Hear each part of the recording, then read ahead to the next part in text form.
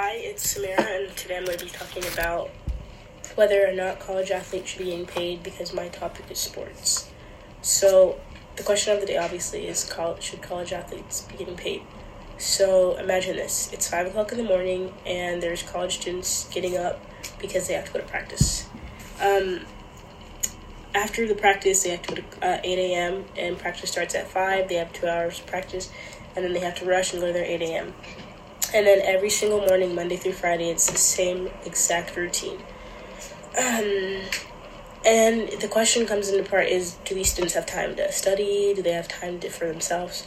And all of the above. Like, do they have time for things that a regular college student would have? And the answer is no, they wouldn't, because they are focused on bringing a better image to the school and bringing a better image to themselves as athletes.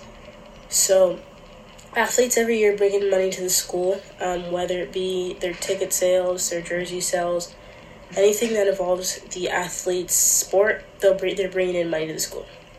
And I wanted to bring in an example of an athlete that was bringing in a lot of money to the school. And that example would be Zion Williamson. Zion Williamson was a player for Duke, and he played for 1 year at Duke, and he brought in a ton of money. Ticket sales were rising because everybody wanted to see Zion play, and he was just an all-around great athlete. While he was at Duke, he did have a lot of attention from rappers, people in the NBA already.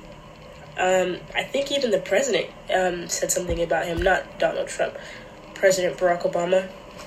And they were talking about how great of a player he is and how much how good he could be and how good he is now. And during his time at Duke, he did not get paid for any of his playing. Everything that he did for the school, he did basically for free. Obviously, he was on a scholarship. He did have the attributes that it comes with being a college athlete, but he did not get any financial compensation for being a player for the school. He was the face of this basketball team. Basically, him and R.J. Barrett were the face of the team, and they did so much for the school. They brought in so much money.